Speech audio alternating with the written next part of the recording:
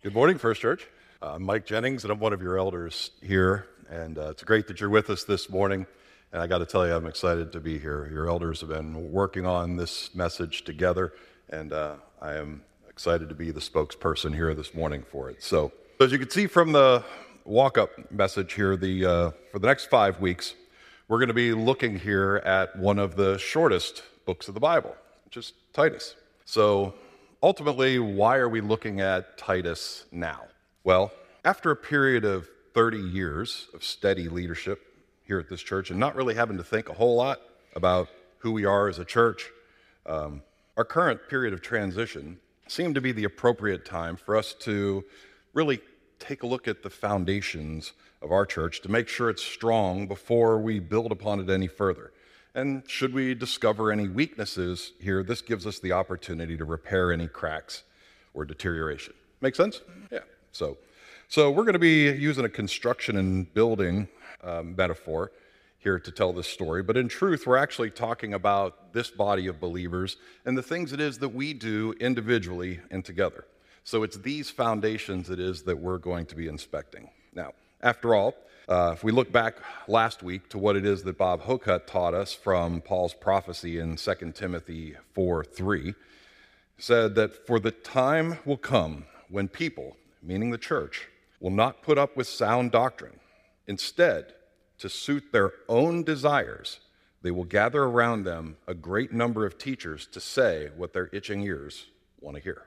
So let's get to work, all right? So just like any architect or contractor, we are going to need some design plans in hand before we can do a proper inspection of our structure and make any repairs.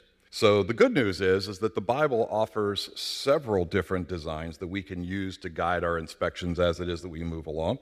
But if the goal is to start first with inspecting the strength of our foundation so that we can build upon it in the future and work our way up, where would be the best place in the Bible to look? Well, you've probably already guessed, Titus, because this is focus on first century church planning. So, all right, so let's think about this for a moment. These people literally started with nothing, okay? The gospel had been preached to a community that had never heard the message of salvation. There was no faith infrastructure. And if you remember, it actually takes until 535 for us to get a Bible that you can read in a native language, okay? Many people have responded to this gospel message, and those who have now started to gather, okay? Trying to figure out what's next. And now Paul has to get these people on the right track and set the highest priorities of the first things first, okay? So this sure looks like a good place for us to find the designs on how to set a strong foundation for the church, and this is where it is that we turn to Paul's letter to Titus. So let's set the stage here a little bit further, okay? At the time it is that Paul's writing this, it's about 64 AD. About 30 years after Jesus' ascension to heaven, Paul's preached the gospel to Crete, and the church is growing throughout Greece's largest island. They want to build on the rock of their salvation, which is Jesus, okay? Well, here's the problem. It's a gaggle at this point. And there's risk that the good work that had been done there is about to be undone. Everybody seems to have an opinion on what it is that they should do, and I'm sure it wasn't hard to find people saying how messed up things are and that they should be doing something. Okay. In the meantime, Paul just talks about Jewish converts and other opportunists adding things to the trustworthy message based on their previously held beliefs, and in many cases, even trying to take advantage of some of the new converts for their own personal gains. Beyond that, there's minutia going on and gossip starting to fragment the church. It's getting out of control. It's time to bring that chaos to order.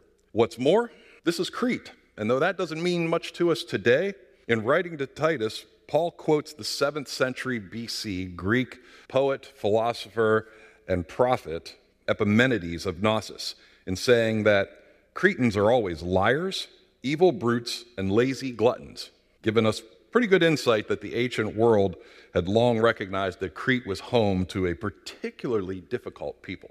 Paul wanted to be clear that this was a tough crowd, okay? So locking down the basics would definitely be a top priority. So Paul sends Titus a letter and opens it instructing him to complete what it is that he referred to as the unfinished work for the purposes of furthering the faith of God's elect and their knowledge of the truth that leads to godliness. So, from this letter, our objectives today is to get clarity on three important topics. Number one, what Paul's priorities tell us are the foundational building blocks for establishing a church. Two, why those particular building blocks are important to laying a strong foundation. And three, what are the first things it is that the church has to do to move forward on the right track? In other words, what are our baby steps? So, let's go to the scripture and pick up this story where Paul gets to the meat of what it is that he has to say. So, if you'll open your Bibles to Titus chapter 1, verse 5, or certainly you can follow along with me here on the screen. The reason I left you in Crete was that you might put in order what was left unfinished and appoint elders in every town, as I directed you. An elder must be blameless, faithful to his wife, a man whose children believe and are not open to the charge of being wild and disobedient. Since an overseer manages God's household, he must be blameless, not overbearing, not quick-tempered, not given to drunkenness, not violent, not pursuing dishonest gain. Rather, he must be hospitable, one who loves what is good, one who is self-controlled, upright, holy, and disciplined.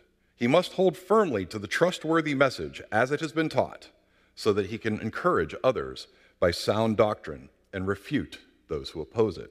For there are many rebellious people, full of meaningless talk and deception, especially those of the circumcision group.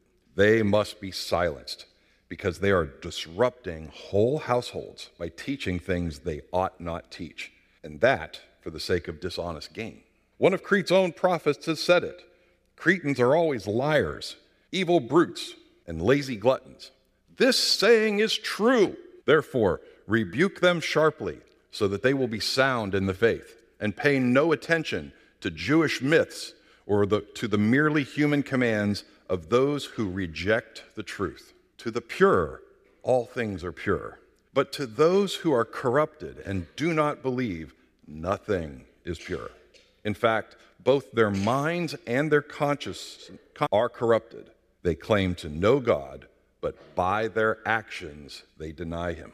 They are detestable, disobedient, and unfit for doing anything good.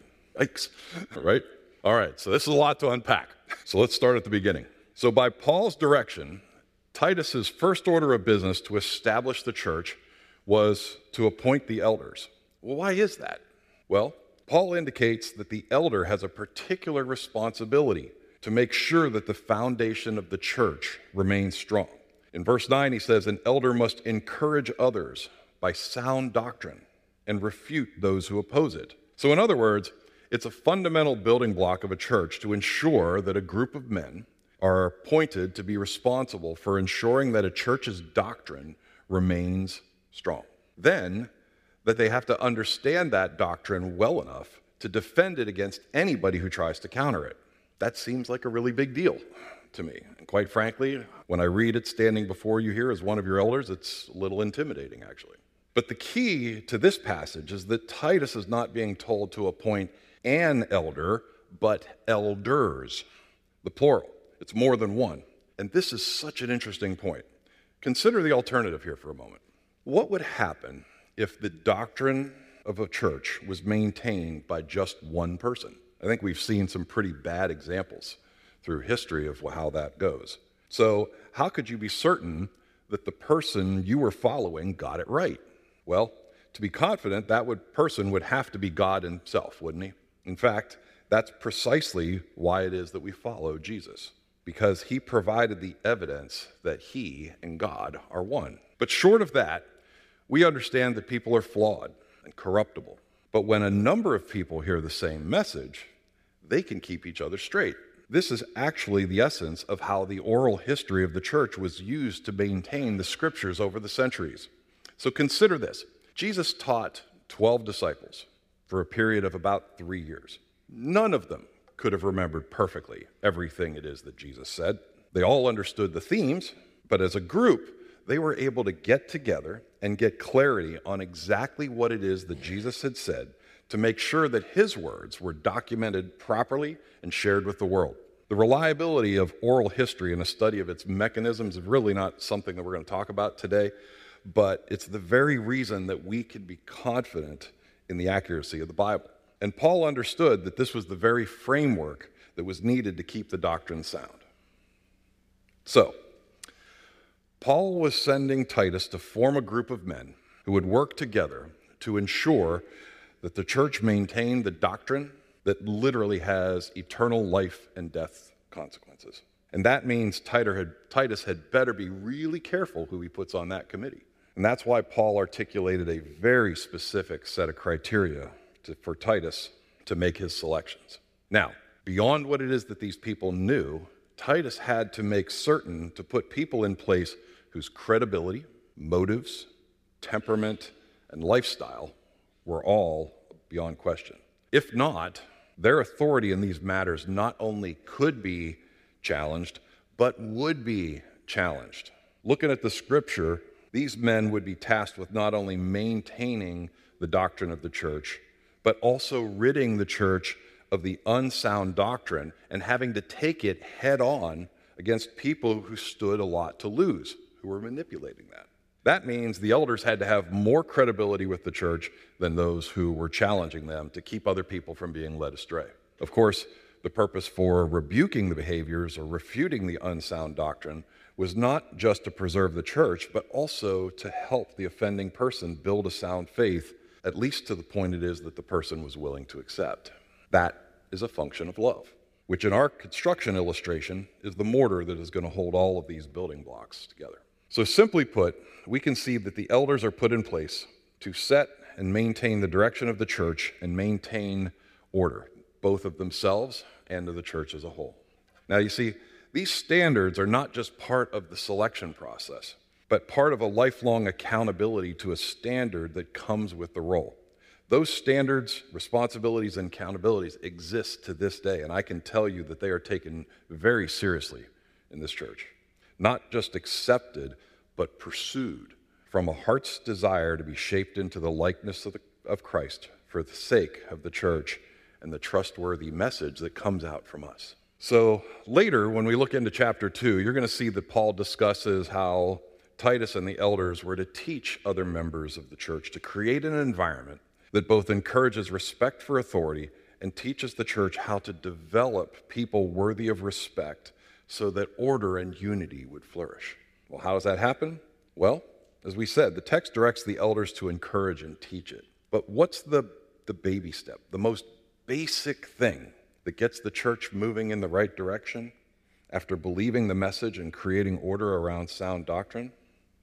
Well, before Paul ever actually declares it to Titus, he actually alludes to it as part of the qualifications for the elder. And you'll see in verse 8, he says that the man who would be an elder loves what is good.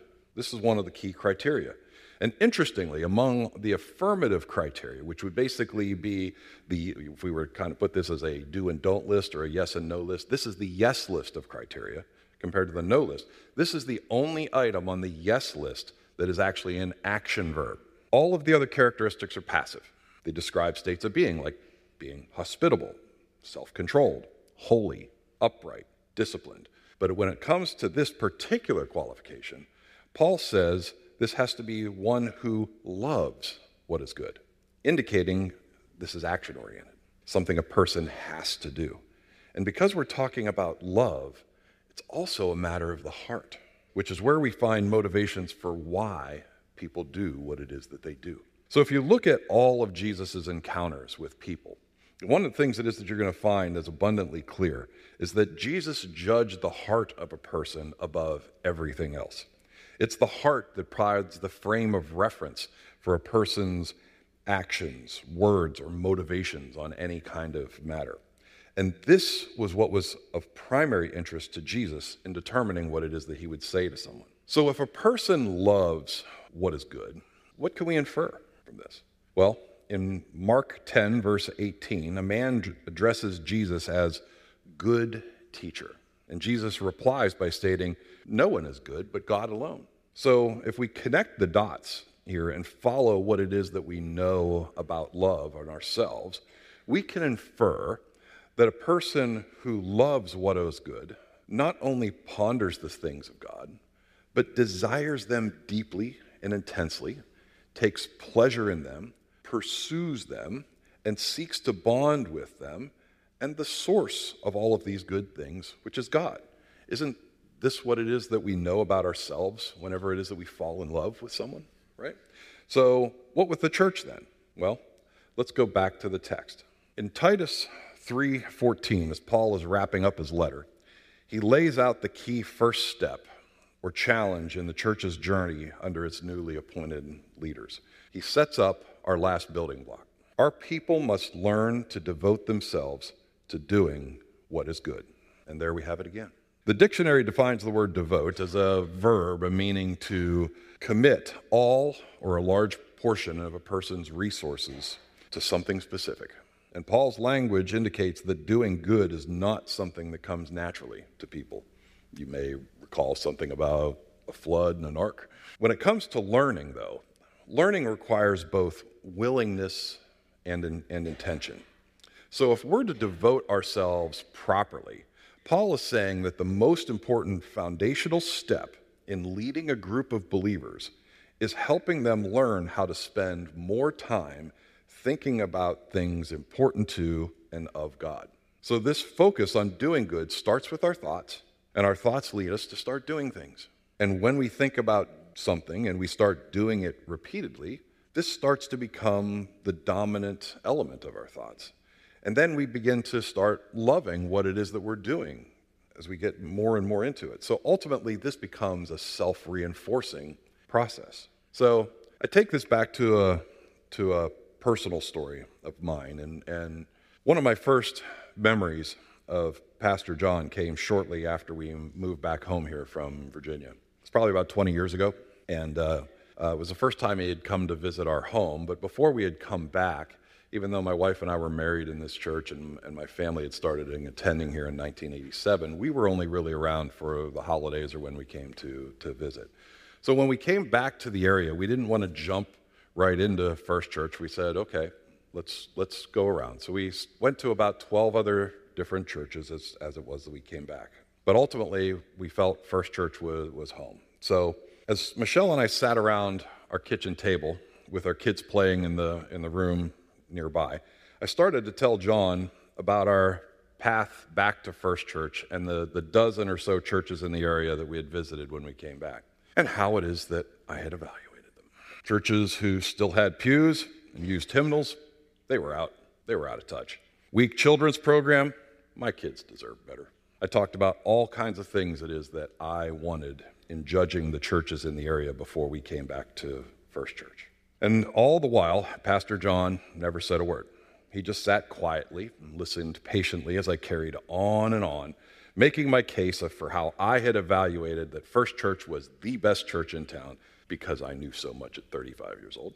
And when I was all done and feeling very proud of myself for conducting this superb analysis of the shortcomings of every other church in the area and complimenting John so highly for his successes here, he simply told me that the key to finding a great church was getting involved in the church. And he simply encouraged me to find a place to serve and focus on that. Well, at first, his answer startled me. And then, to be honest, I was a little more than just ashamed of what it is that I'd said. I thought I was so smart. I thought I had it all figured out. But in the end, I knew nothing. Nothing. I wish I could say that was it, and I was on my way to the Holy Highlands from there. But it would take a few more years and a couple more major screw-ups before God got me over myself. But what John did in that moment was to encourage me to devote myself to doing what was good and not judging others on what I thought was good, to find out what is true and right by God's standards and not by what was tingling my ears to my standards. And that has made the greatest difference in my life personally. So here in Titus, we have the most basic design for laying the foundation of the church and the order of its laying. In Nehemiah chapter 3, we see the chronicles of the Israelites rebuilding the city of Jerusalem. And in this story, Each person's home was actually part of the wall that protected the city of Jerusalem. And each person was responsible for building the portion of their wall to the design standard that had to be inspected before further building could be done. Today, we're not building buildings or walls. We're building people, individually and as a group. So herein lies our takeaway for today: to inspect our own foundations and make the repairs necessary to hold the weight of our purpose as it is that we build. But as we're doing that, let's keep three things in mind as we set out to discover, and we'll hit them in reverse order as we look and apply them to our own lives. Number one, let's learn to focus on doing good so that we come to truly love the good and love each other well. How will we know when we actually love good? Well, it's when we no longer dwell on the bad or the negative. Remember, in this very letter, Paul says, "For the pure, all things are pure." And what this means is that the person with the pure heart believes that the things that come from a pure heart are pure, just as Jesus did. Pure hearts love. Number two, let's be prepared to learn and be open to guidance and correction. The church can only strengthen itself when we are humble enough to learn, which can be kind of hard for grown-ups. But by loving what is good, we come to desire correction for the sake of our love of good and yearning to align with it. And this is really the true heart of our worship.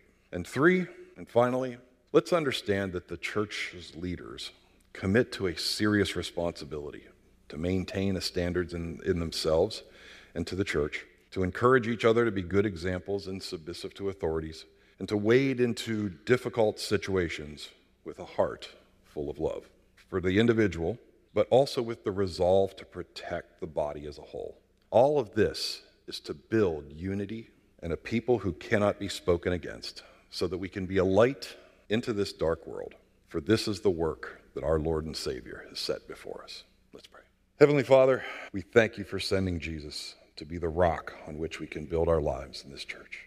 And we thank you for giving us designs that we can use to help us inspect and repair our foundations in preparation for all that you have in store for us in this next chapter of our lives together. Help us learn to devote ourselves to doing good so we may show the world that we are followers of you by the way we love each other. Keep our hearts open to you and draw us closer. Stir in us a desire to please you in all that we do. May the words of our mouths and the meditations of our hearts be pleasing in your sight as we learn to love you more and more every day. In Jesus' name.